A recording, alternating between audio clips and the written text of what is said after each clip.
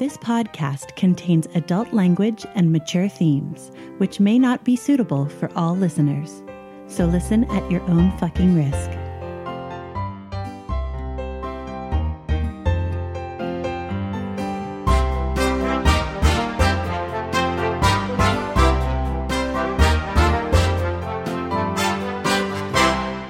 Welcome to Essential NPCs, the podcast where we sample some of the best and possibly some of the worst tabletop RPGs. I'm Addie. And I'm Tommy. And you're listening to Series 10, Episode 6, Fire and Earth. And let's start it off with a couple announcements. First announcement, Addie's back. She got her voice back. So we are happy to have you back. Welcome. The other announcement we have has to do with the Manifest the RPG Kickstarter. We have closed the late pledges, though you can still pre-order on BackerKit. However, we haven't charged the cards yet. We're holding everyone's payments until Friday the 19th. The reason we're doing that is because we sent out an email to everyone in the Chicagoland area asking them if they wanted to forego the shipping costs of the book and instead pick up the book at their friendly local game store, Chicagoland Games Dice Dojo. So we're trying to give enough time for everyone to answer those emails. If you live in the Chicagoland area and you haven't yet responded to the email or you didn't get it, let us know. Reach out to us and we will happily add you to the list of people who are set for pickup. And on Friday, we will finalize everyone's orders. And those of you who are waiting on the quick start guide and an invite to the Discord, you will be getting an email with all of that information. So just hold out for a few more days. Friday's the day for all of the goodies. And our final announcement is more like a reminder that we have moved some of our content onto Twitch. Every other Tuesday, this is an off week, we are putting out Manifest content for you guys to watch. We do actual plays, and you can find us at twitch.tv/manifesttherepg. Go ahead and follow us so you can get a notification when we go live. And that's it for announcements. So let's move on into Words with the GM. Hello. Hello, GM. Hello. This Words with the GM is about kind of a combination of Series 10 Episode 4 and Series 10 Episode 5, since we didn't really get to chat about any of them. Though I think our focus for today is really on some stuff that happened in Episode 5, A Drop of Water. I want to talk about that Leviathan baby.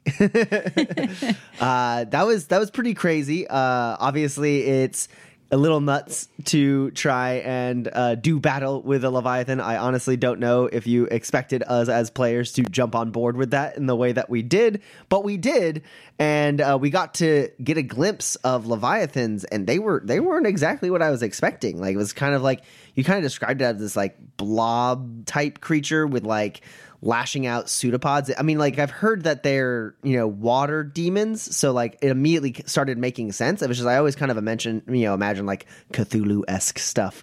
So this was like a really interesting and unexpected revelation for me as a player. Well, you have the right of it that they are sort of like water demon things, or at least demons that live in the water. And instead of making them sort of like Cthulhuoid, I decided to go with something a little different. And I felt like I had the freedom to do so because, one, it was sort of a nascent Leviathan, a baby Leviathan, though baby is really a loose term, more like new. And so it could have formed into anything eventually. And then the other thing is that the book doesn't really describe them at all. It sort of alludes to them by talking about the Leviathan hunters and the nets, and that their ichor powers the lightning fences.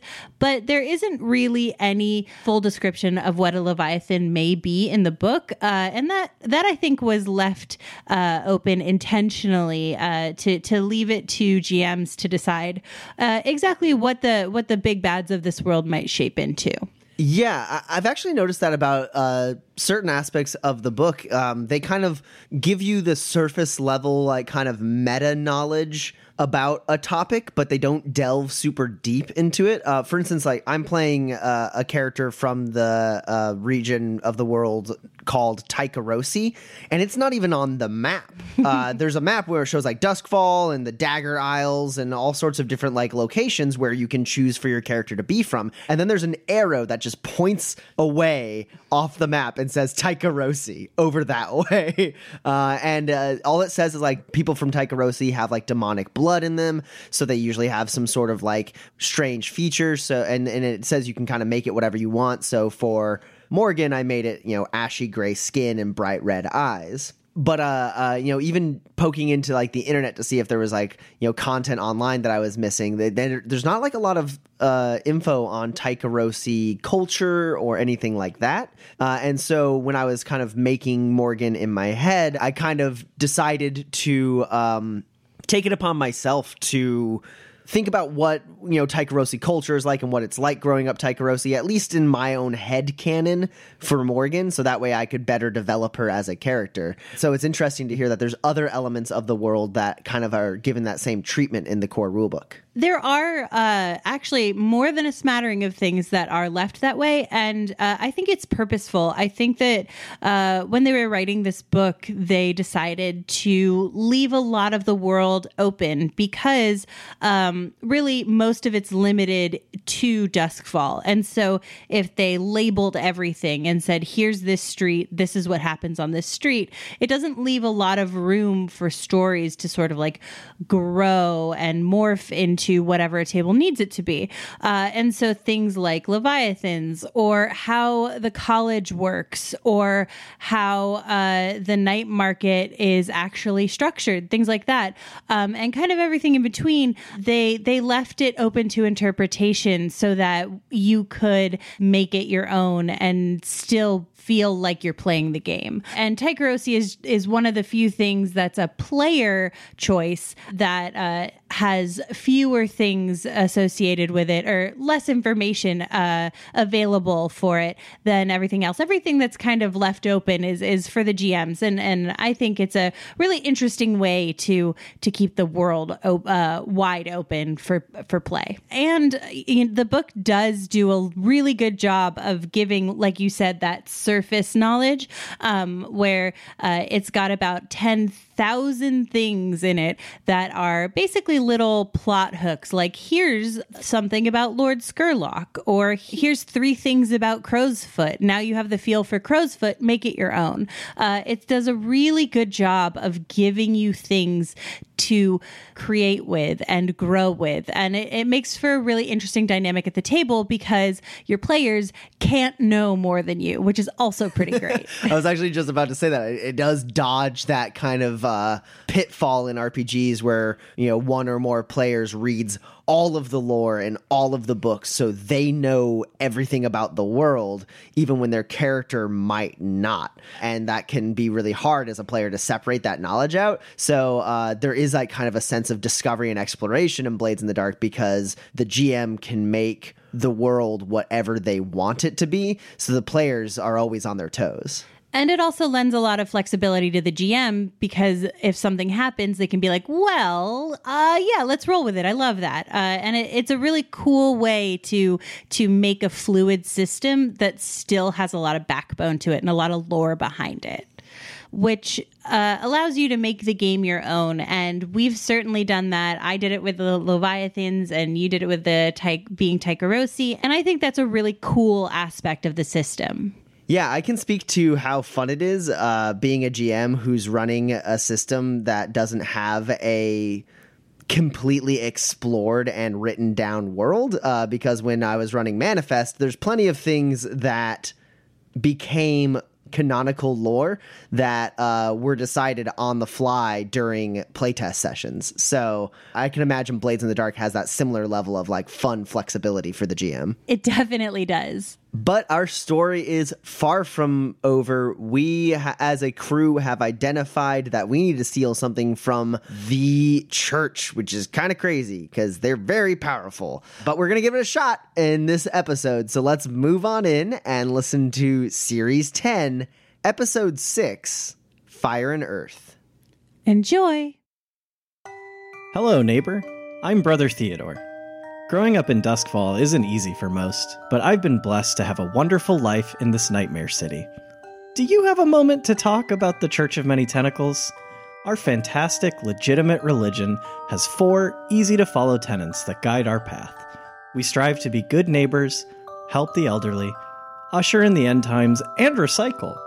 Using these goals as my compass, I was able to open my own cozy little tea shop in Six Towers.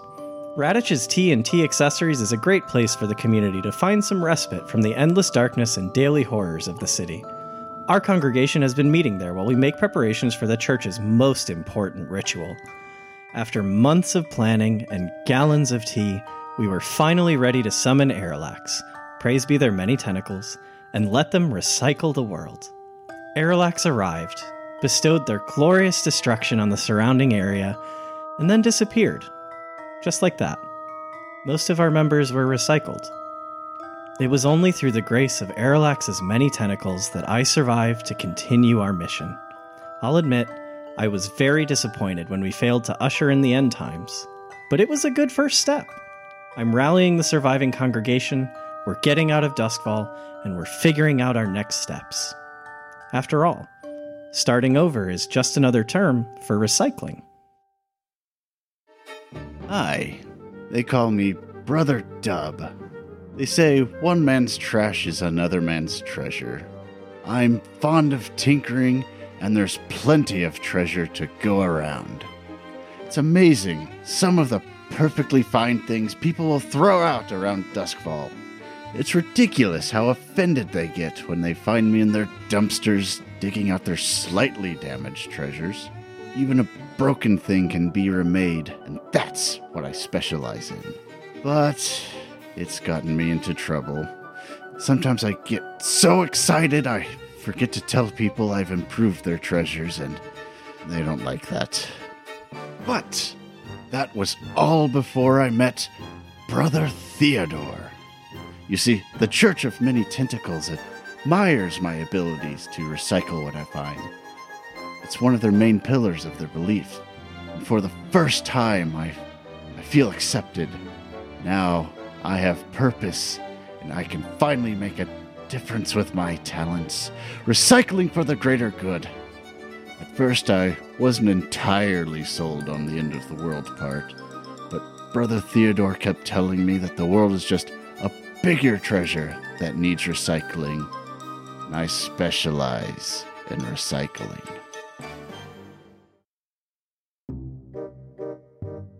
My name is Brother Gawk, and I've never been the luckiest guy. The people at the orphanage used to say I got left on every doorstep in Six Towers. As a kid, I wound up in a gang of street urchins pilfering coins, secrets, and ghostly echoes for the reclusive vampire Lord Skurlock. But no one stays a ragamuffin forever. Eventually, I aged out of gutter sniping and had to go into the pickpocket business on my own. It turned out I had also aged out of not getting beaten half to death when I got caught. Until I met Brother Theodore. I was red-handed, but he was just nice to me. He invited me to his shop, gave me some tea, and introduced me to the Church of Many Tentacles. When I was initiated as assistant ritualist, everything felt perfectly set up to give this horrible world the ending it deserved. So how did it all go so wrong?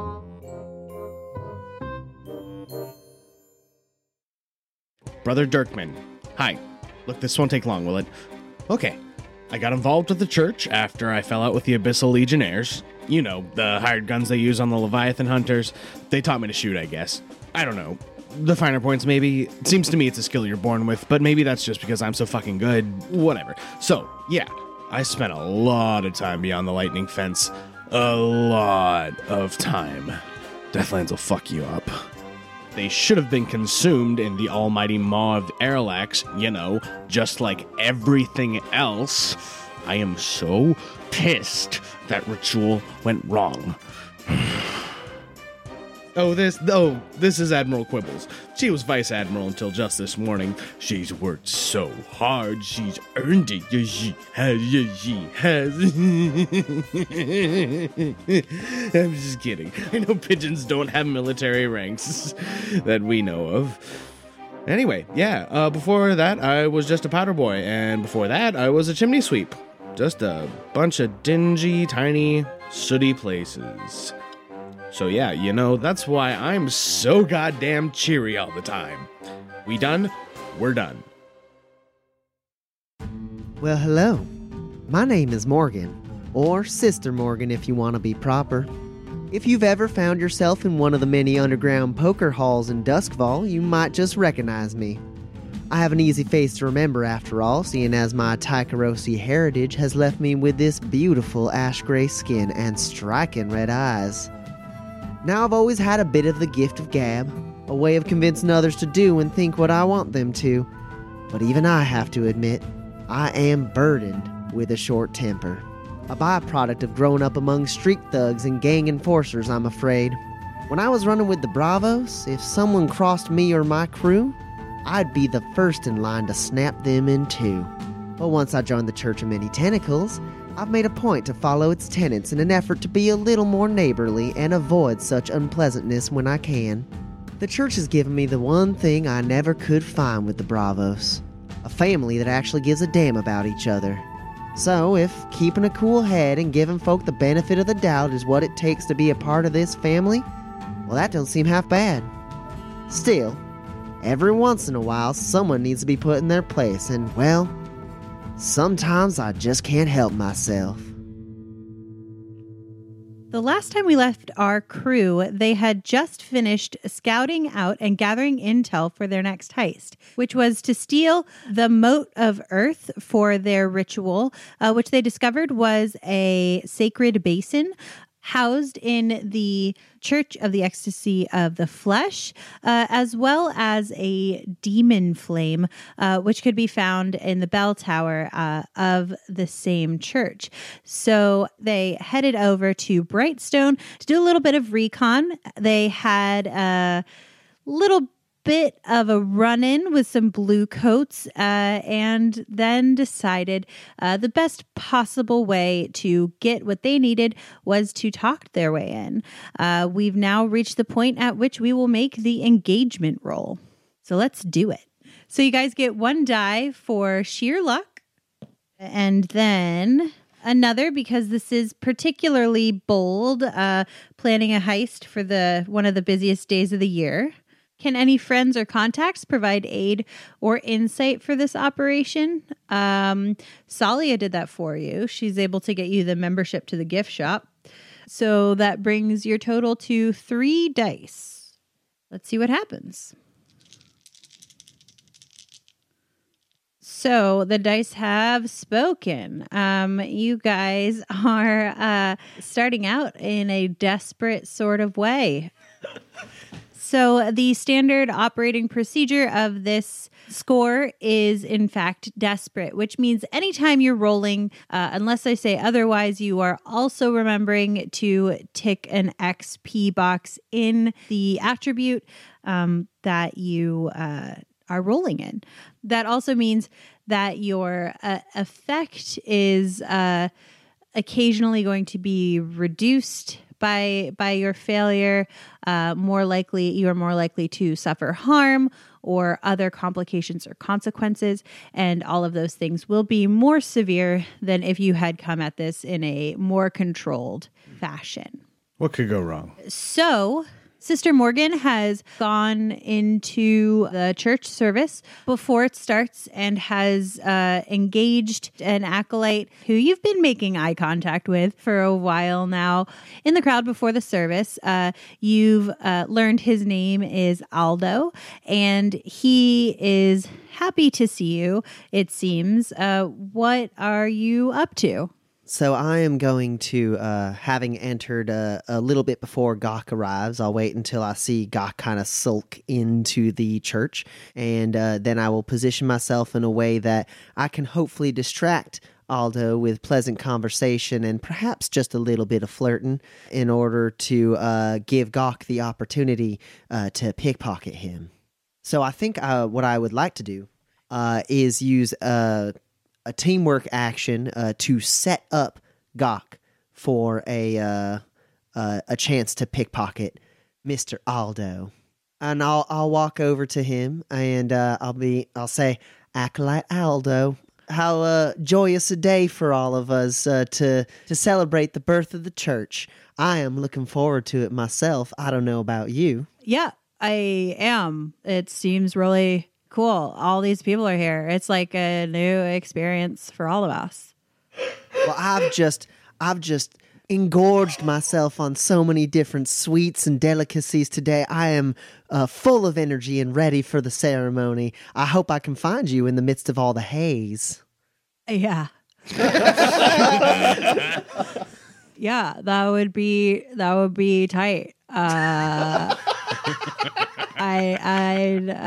I'd be totally down for that. Because like we've only like crossed paths, up till now. So like I'll be looking for you to like, reach the like holiness and divinity of like emptiness through ecstasy, of course. I am internally screaming at this point, but I am continuing to put on a brave face and continue. You're internally screaming, and continue to flirt with him up until the point that Gok can get clear of him. Okay, so go ahead and roll sway. I got a 6.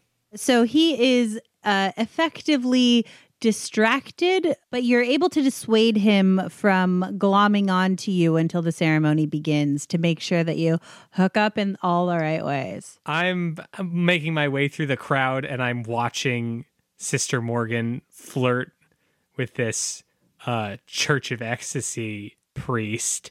And I've had it up to here with this guy, and I'm going to rob him blind. I'm going to take +1 effect rather than +1 position.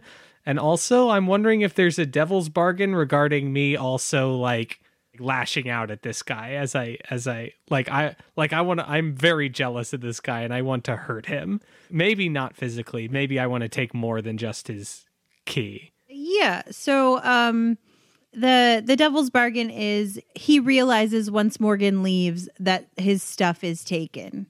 Sure. Yeah. And I have a 6. I bump into the guy a little too aggressively, I think, and I pinch that key.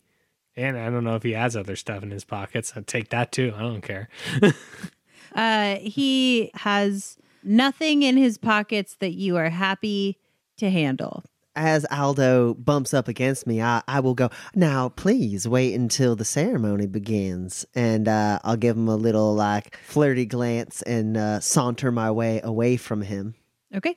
And take a roundabout way of meeting Brother Gok nearby the entrance to the back. So it is a door off of the nave. You didn't get to see where it goes. It's like an antechamber.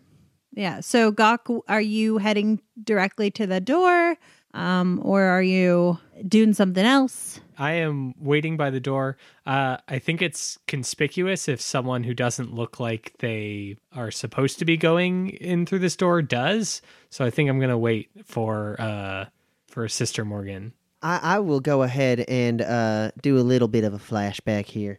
Checking off my fine disguise kit as one of my 3 load for this job. I have equipped everybody with the help of Brother Dub, as he is an excellent seamster.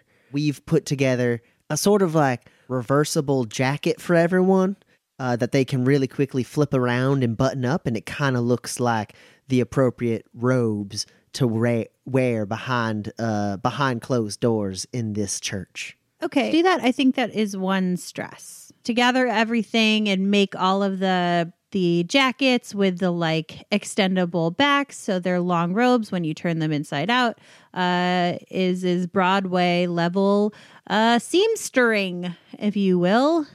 So I think that that's enough of a complex action that it will be 1 stress. And Brother Dub, for all of his brilliance, is a difficult person to work with at times. Is it an obstacle to overcome to walk into the gift shop and buy a replica stone basin, or can I just hand off the one I have already purchased? So the guards do ask you for your membership token, which you are able to show because not everyone can buy their own basins and other things. And so there's a church guard there. You show him your membership token that Salia got for you, and you go in, and it is 3 coin. I will flash back to have collected the coin necessary for this Yes. purchase. And I will hand off the 3 coin and walk out with a replica stone basin. Yeah, you do. It's got its little tag on it and everything. You have a receipt.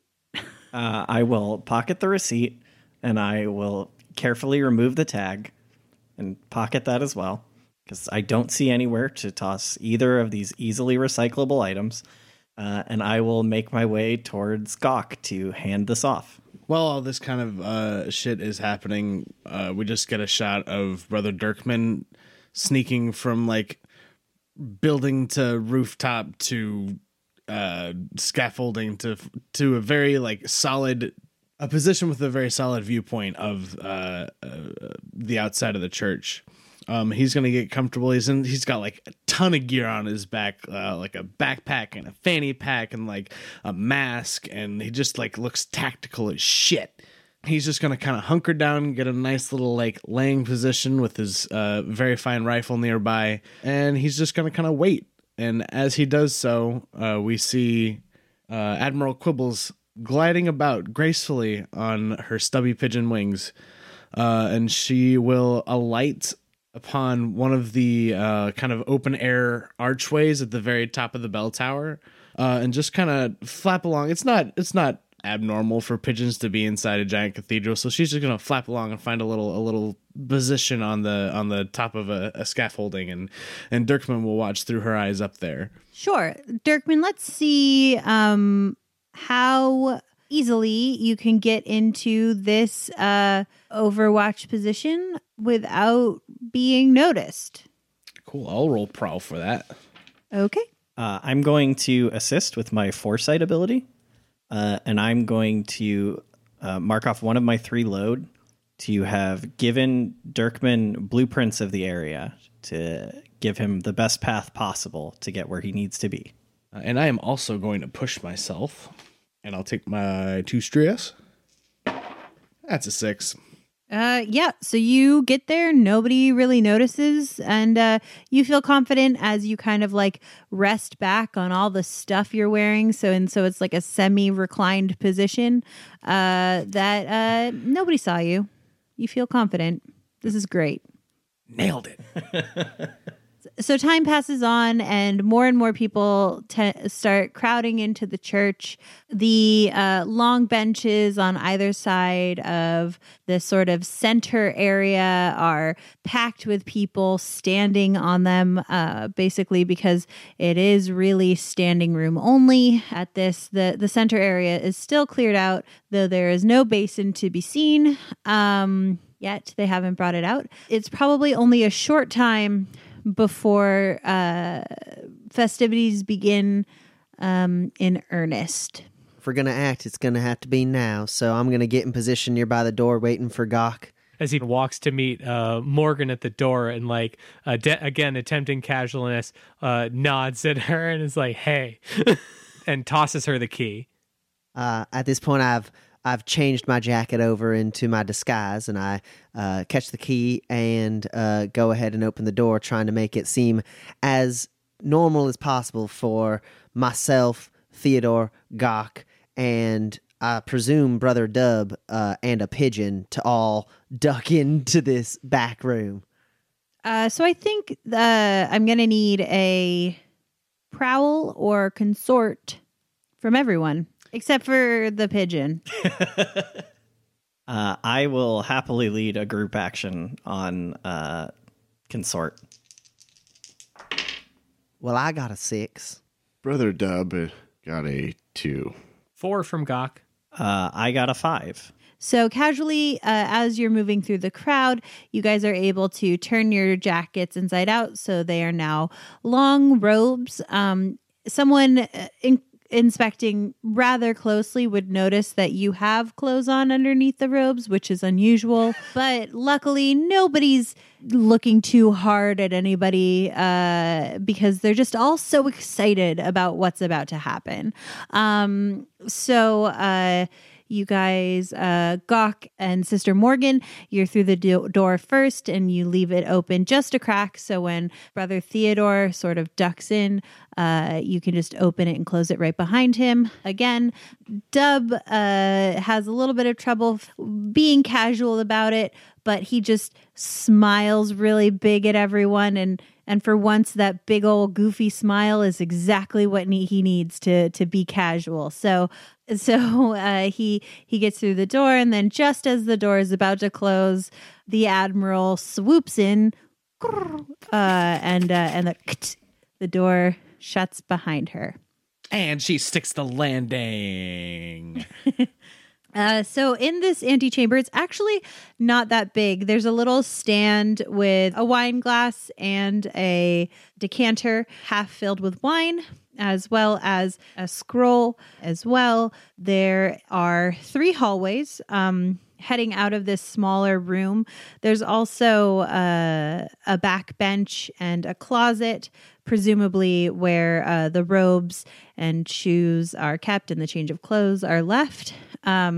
There's also a bunch of bottles with levers to make their contents come out, lined up along the wall, labeled with other things like Tuesday and in case of incursion, and all these sort of like weird things that you don't think there would be like bottles for.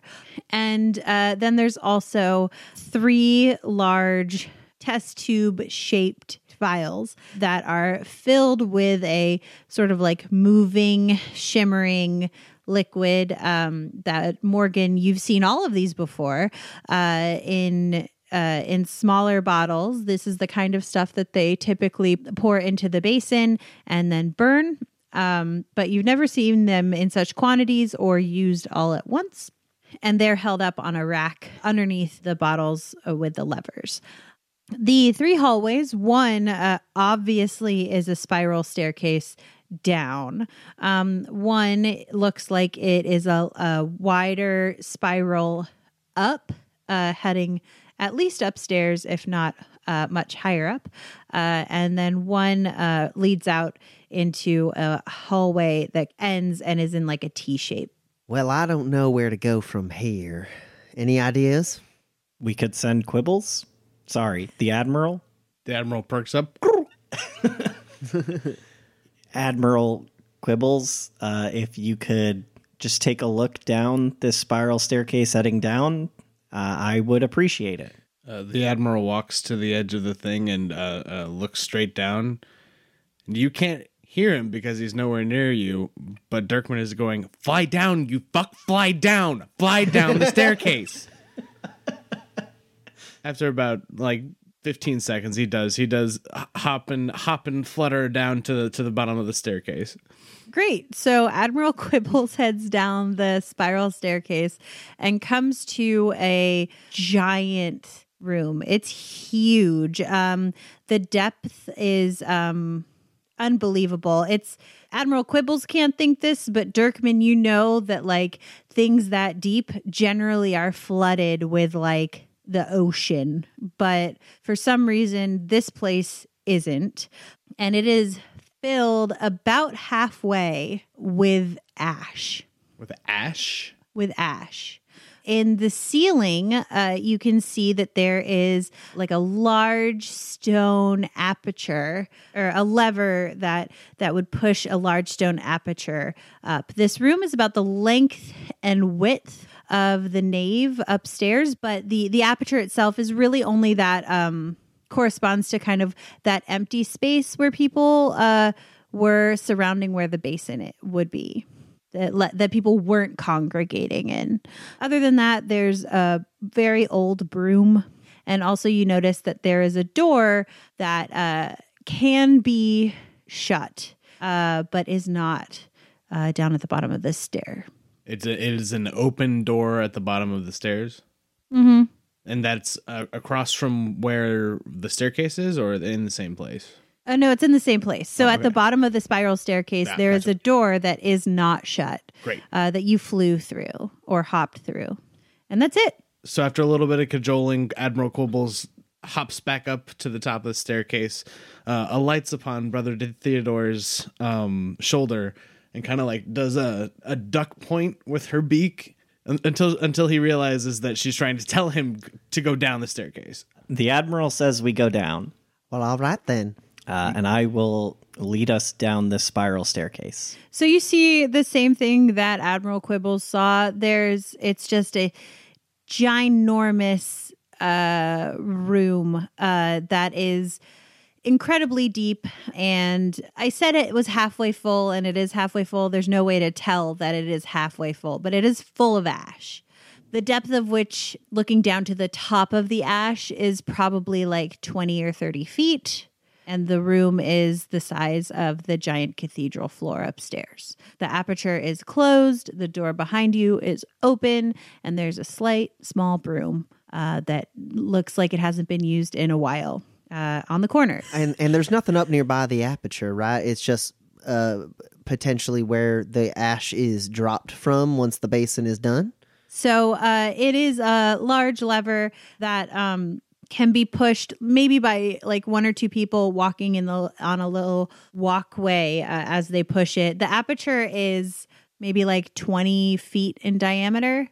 It's not small. And that's it. That's all that's down here. It kind of looks like we just followed a pigeon into a basement. No, Admiral, we're not pulling the lever. That's crazy. There's a bunch of people up there. I think there's a bunch of people down here. Well, what's left of them anyways. Let's go somewhere else. As I put my hand out for the pigeon to land, I'm going to look at it dead in the eyes and go, Dirkman, are you in there? Or are we talking to just a pigeon? Admiral Quibbles pecks you right between the eyes. All right, Dirkman's still here.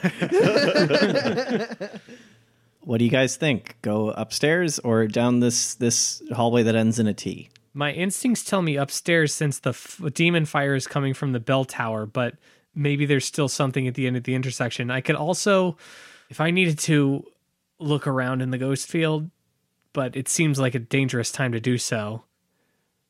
It might give us the best information. Otherwise, we're just flipping a coin here. I think maybe if you want to try to narrow how much you're seeing, maybe you step a little ways into the ground level passageway. So that way you're not like observing everything. You're just trying to see what's gone through that specific area. Sure. I'll step to. I'll try to narrow our choices down a little bit by stepping into the hallway that ends in the T intersection. I'm gonna close my eyes, focus on what was rather than what is, and attune into that ghost field to try and get a sense of what's down this way. I got a 5. You are able to attune to the ghost field, and you can see that it wasn't too long ago that some sort of demonic presence or remnant passed by this way. However, what you also realize is that you haven't practiced enough and are unable to disengage from seeing the ghost field. And the end of this T, there was once only a left-hand turn. So there is a ghost wall to the right, which you will not be able to pass through. Do I know which way the demonic presence went? Yeah, to the right, for sure. So Gawk speaks a ghostly echo in his voice. I see where once the demon fire went, but where it has gone I cannot follow.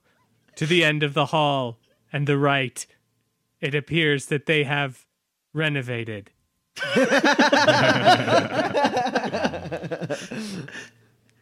I guess you'll stay here as a lookout then, Gawk. And me and Morgan and Dub and Quibbles, the Admiral, will follow the path of the demon fire. I will look out, for I can see. I can see everything. Oh, honey. Oh, man.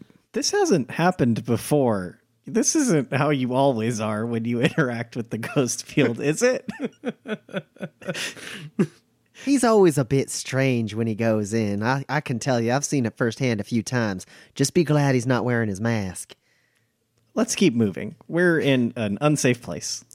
I'm going to turn around and I'm going to face the door. And I'm going to look at it. And if anyone's coming through it, I'll know about it. And we keep moving. Okay, so you head down the hall and to the right of the main floor of the Church of the Ecstasy of the Flesh. I guess you're in the admin wing now. So as you walk by, there seem to be a number of sort of like rectories and offices that line this hallway, both behind you and in front of you. Potentially, this is where the acolytes study or live or both, perhaps. And there are 3 doors beyond where you turn right. There's one at the end of the hall, and there are 2 on the right-hand side underneath what would be the stairs going up. It's a narrow hallway. It's hard to walk 2 side by side, but not impossible. I would flashback here. I'd like to, during my time having talked to various acolytes and members of the church, maybe I talked to one of the acolytes at one point, and they were just a little more chatty about their kind of living arrangements and really this wing of the church in general. And maybe they managed to give me a somewhat of an idea of where we might go or what these doors might lead to. Like ask what their living arrangement is. Maybe as if I was planning on joining the church in a more official capacity at one time. Sure. So this flashback won't cause any stress because you've been spending the better part of a week here. But what it will do is it will require a roll to see how much information you got. Feels like it's probably consort. Sure. Go for it. Do it. I have a 5. So they tell you that the doors to the left down the hall are work/study areas. At the end of the hall, there is a stairwell up on the left that leads to the research areas where the preceptors are, and the elders' dormitories and secondary residences are on the right. There are 3 senior church positions, not including the emperor's obvious monarch of the church position. And that is the head preceptor, the elder Rowan, who is the leader of the church, and a vacant elder position that has not been filled in an extended period of time due to infighting as to who would be the most appropriate. So you learned that the largest secondary residence is at the end of the hall, which is Elder Rowan's, and the lead Preceptor Dunville's secondary residence is the second on the right. As to which one of those would hold the demon fire, that is something that you did not learn from them. But the reason you stopped getting information was because there was a gentleman who was also interested in joining the church who started asking you in-depth questions. And while very devout, also didn't believe you and your intentions. And you recall, as you're thinking back, you saw him earlier in the congregation today. You might have made eye contact. You don't remember. So you are going to tick 1 clock on the high alert. I share that information and I go, so it's just who we think is the one prepping the ritual, I suppose. It's probably the preceptor, right? Seems like the person most likely to have access to demon fire. We go there. So you head over to the second door on the right, and as you get there, you can actually see that there's a deep blue light from inside this room. There's like a small window at the top of the door that's like frosted, and you put your hand on the door and slowly turn the knob, and it is not locked. Great. We go in. Okay. Yeah. So you open the door and you see two people dressed in ornate golden, like almost like a gold lame, like golden robes, tending to what looks like some sort of like fire that seems like it's threatening to rage out of control, though it is really it's as large as a person, though it is being held on a matchstick, as they are trying to kind of like beat it back and throwing water at it, and they're sweating. And then there are two other people in the back holding what looks like some sort of lantern, that like a silver lantern that they can't seem to force the fire into. They turn and see you, and their struggle, which had up till now been sort of like muffled grunts, turns loud as the flame turns to look at you. It's not anthropomorphic, but you feel like it's looking at you now. And also the gentlemen in the golden robes cry out. They're like, "What are you doing here? You know, get out, get out!" And the flame is like, so it tries to like reach out to you with its mind, and anybody who's looking at it with sentience, I need you to roll a resolve resist. The psychological harm of the need to feed. That's a 5 for Morgan. It's a 4 for Dirkman. 4 for Brother Dub. I got a 6.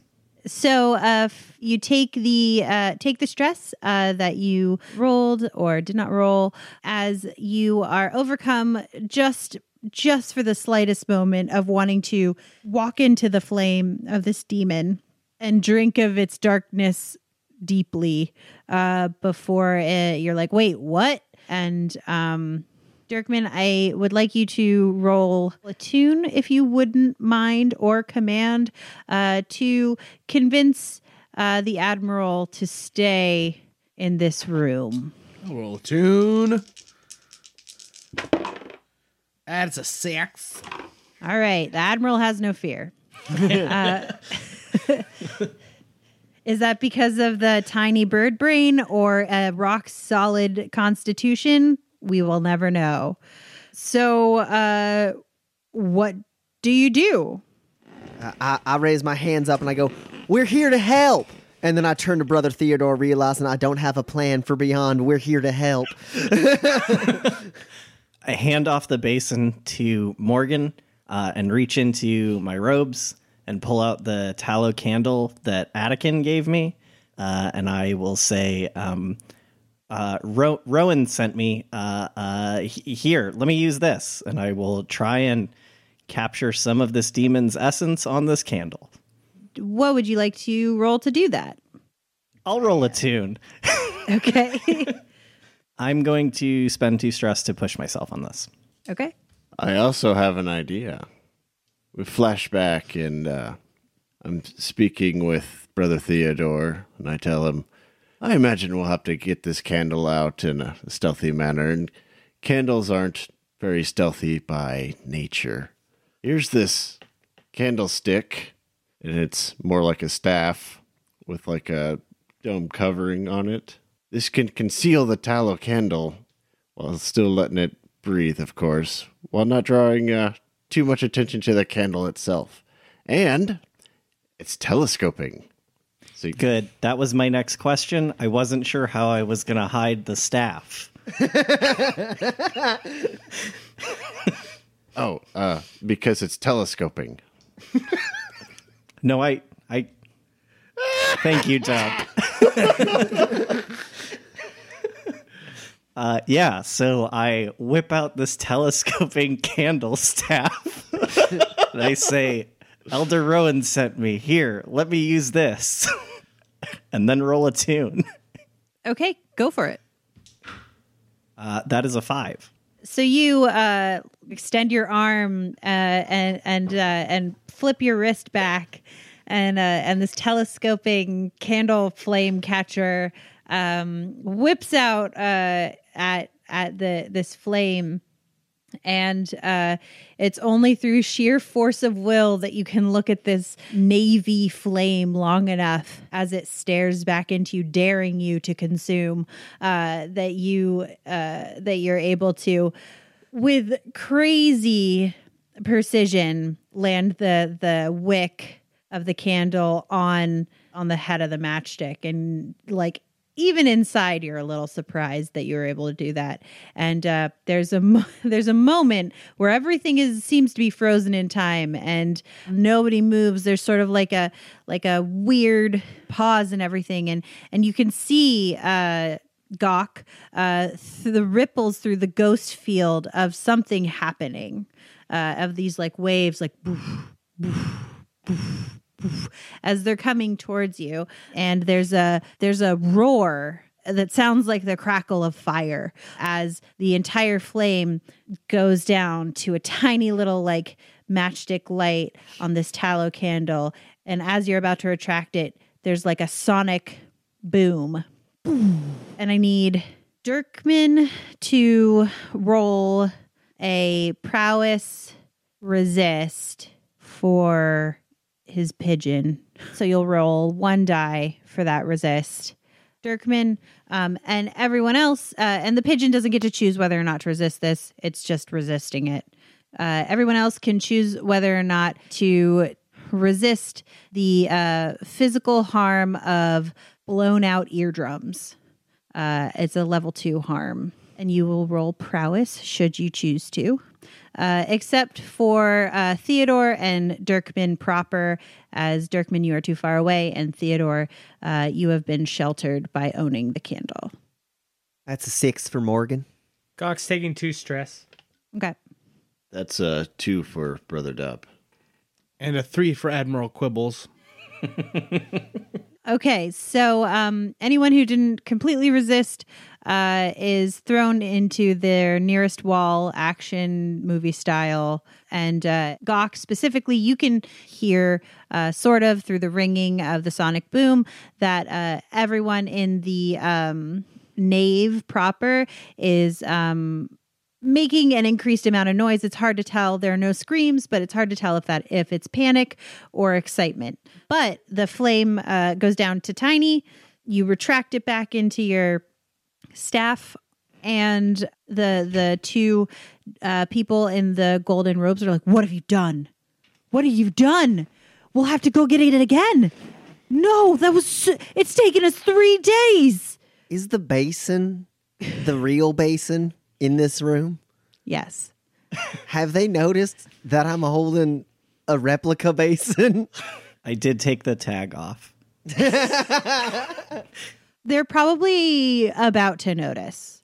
I think that's good enough for Morgan. How many did you say are in this room? There are 4 people in this room. Yeah, I'm going to make a break for that basin, the real one.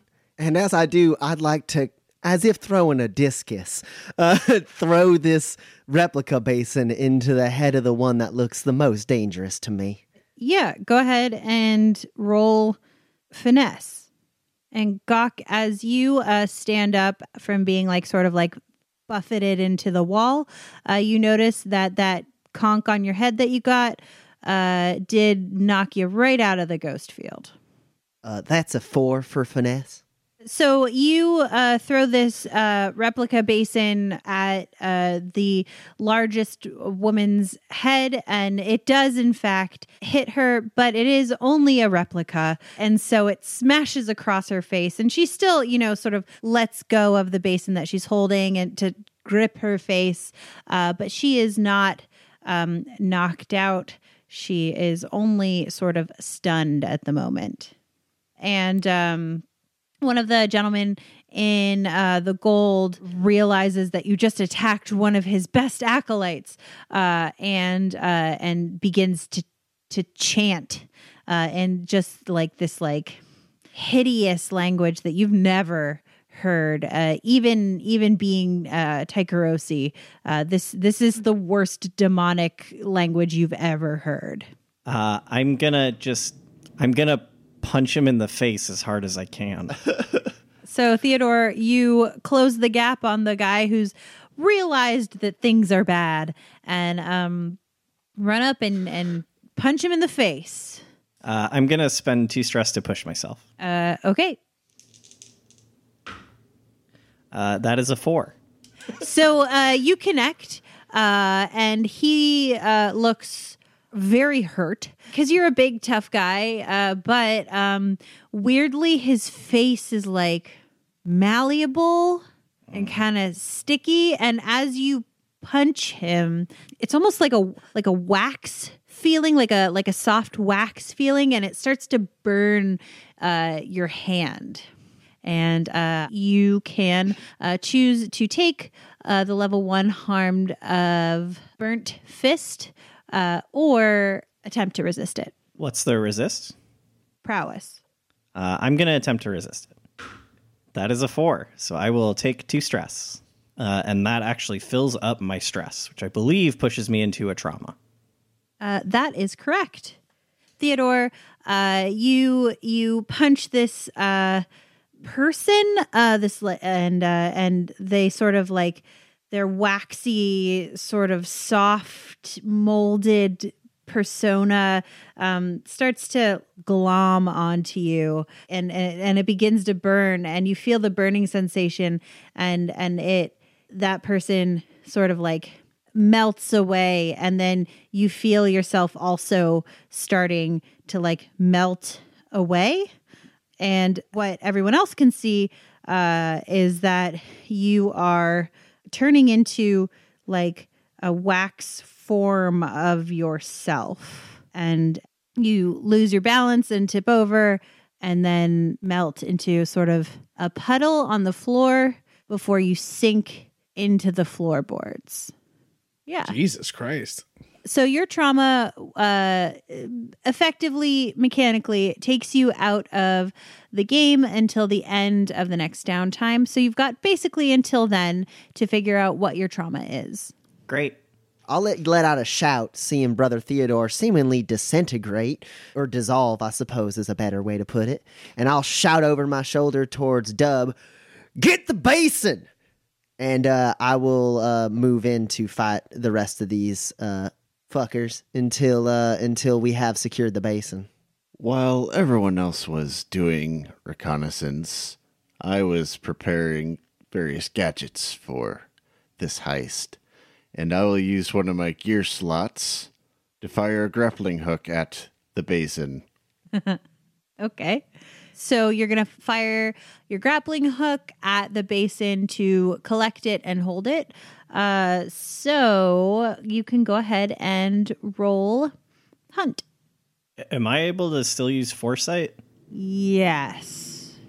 It's not explicitly in the rules one way or the other, but because you get 2 per session, and it's also sort of like I've already prepared for this kind of angle, I'll allow it. It's not necessarily within the broader spectrum of the rules, but I'll say yeah. Great. I'm going to use foresight. And at one point, while we were gathering information, I came back to the tea shop, and I found Dub firing his grappling hook and just breaking crates left and right.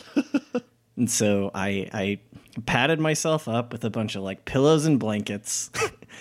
Said, "All right, Dub, we're going to try this until you can grab me without hurting. Okay? Okay, chunk. Oh, that's not great, Dub. You can do better. Oh, wrong attachment. You can have +1 die. And I fire my grappling hook. 4. Okay. So you fire your grappling hook and it latches on ka-chink, and it pulls it right towards you. And then you realize that you never practiced bringing something actually to you. You've only ever practiced shooting at a thing. So you are entirely unprepared when this giant stone basin whammies into you. And you will be taking the level 1 harm, basin bonked or bonked. Or you can choose to resist it. I think I'll just have a seat. So yeah, the basin comes flying at you, hits you square in the chest, and you catch it, but it sort of like rams into your sternum as it does, and it hurts. Let's be honest, it hurts.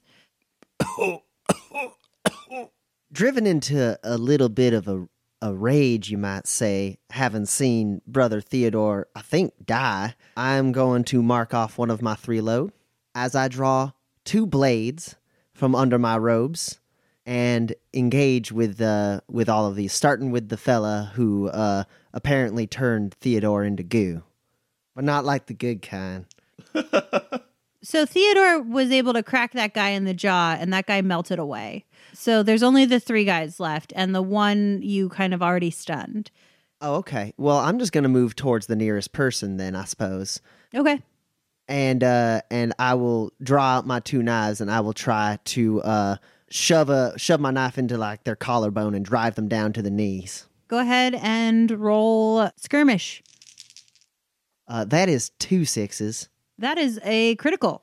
So you realize that these acolytes are not really meant for combat. They do their magic, but they're not fighters. And so you bring down one of your knives right into the collarbone of the preceptor in gold, and just severing many, many arteries as you do. And then you, almost with supernatural like effect, you are able to sort of like roll with the falling man and use your other knife to stab the one that was holding the basin and had it grappled out of his hands, like right up underneath the ribs. And you can feel his heart beating slower and slower against your knife as shocked they also fall to the ground. I suppose there's only one witness left, right? Yeah. I've already started, so I suppose I'm going to kill that person too. Theodore's not around. Why not? If Theodore can die, what's the point? That puts me at a 5. Okay, great. So, it turns out that person that you initially cracked in the face with the replica basin wasn't doing nothing. They were saying something low and under their breath, and you can hear sort of like klaxons begin to go off as you just stab them in the throat, but not soon enough as we tick the high alert clock for the final time. And now people know something kinky's happening. Damn it, why is it always so hard just to be fucking sneaky? I swear!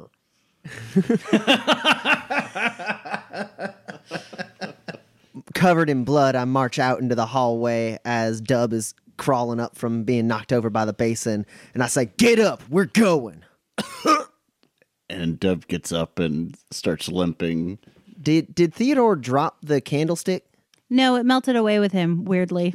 Okay. I march several paces ahead of Dub towards where Gawk is standing guard. And as the pigeon flies by my head, I turn over there. I go, "Dirkman, if you got any tricks up your sleeve, now's the time." Y'all go upstairs. Have Dirkman shoot out one of the windows. Get out that way. They're coming through the door. I'll hold them off. Like hell you are. I lost one brother today. I'm not losing another. They're just going to chase after you. You need to let me do this. Gawk, Now's not the time to be stupid. Get your ass moving. What are you gonna do? And I toss him in front of me. What are you going to do? Hold the line for as long as I have to. I'm saying you don't have to.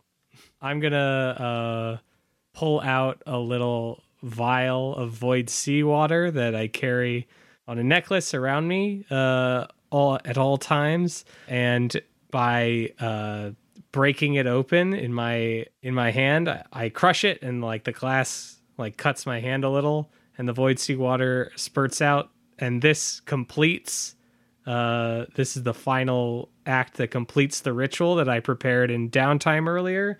And I'm going to summon my little slice of Aralaxian ichor from the ether. You do so.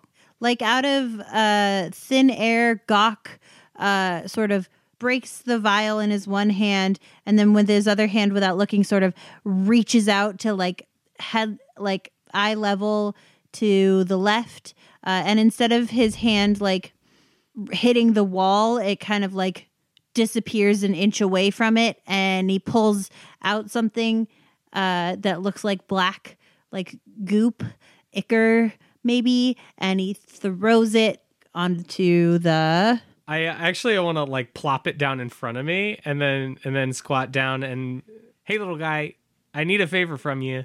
I just need you to hold that door over there. Just smear yourself over there, and whatever comes through, hey, it's all yours. Okay? If the goop could pant and like bark excitedly, it would.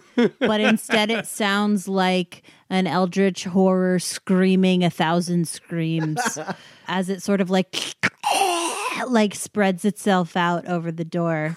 And you guys see this happen. Good boy. All right, let's get upstairs. There's just so many different emotions that crossed over the face of Morgan during that whole activity. And then you say that, and I go, well, damn, yeah. And kind of flash you a smile as we make our way up towards the nearest window, saying to the pigeon, give us a way out, will you, Dirkman? Yeah, Dirkman will go ahead and take pretty quick aim. He's going to shoot out the four corners of one of the bigger windows. Go ahead and roll hunt. Yeah, and I'm going to push myself. 5. Okay. So you've already got your first shot packed. You lift it up and you shoot out one corner of the wrought iron stained glass like support of this window that you guys have already kind of predetermined as an exit, the safest exit route, because it's the lowest window that doesn't seem to be off the nave. And you shoot at it, and then like a second, you pour the thing down, you pat it down, you raise it up, you shoot it again, bat, and then you empty it out, and you pour it in, and then you bat it down, and then you raise it up, bat. And so by the time that they've reached the window, you're still like waiting for that fourth shot, and you're like, you pour the thing in, and put the bullet in, and then you and raise it up, and your gun has backfired. And so there's the sort of like flash sort of backfires into your face. Fuck! And that will be a level 1 singed face harm that you can choose to resist or take. No, I'll go ahead and take it. And then you are able to shoot out the other one, and it clatters to the ground.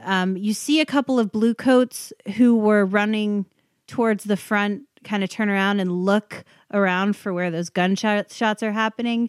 And so now you know that your position may only be temporarily safe.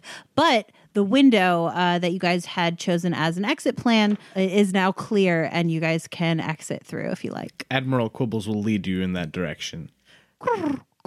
Yeah.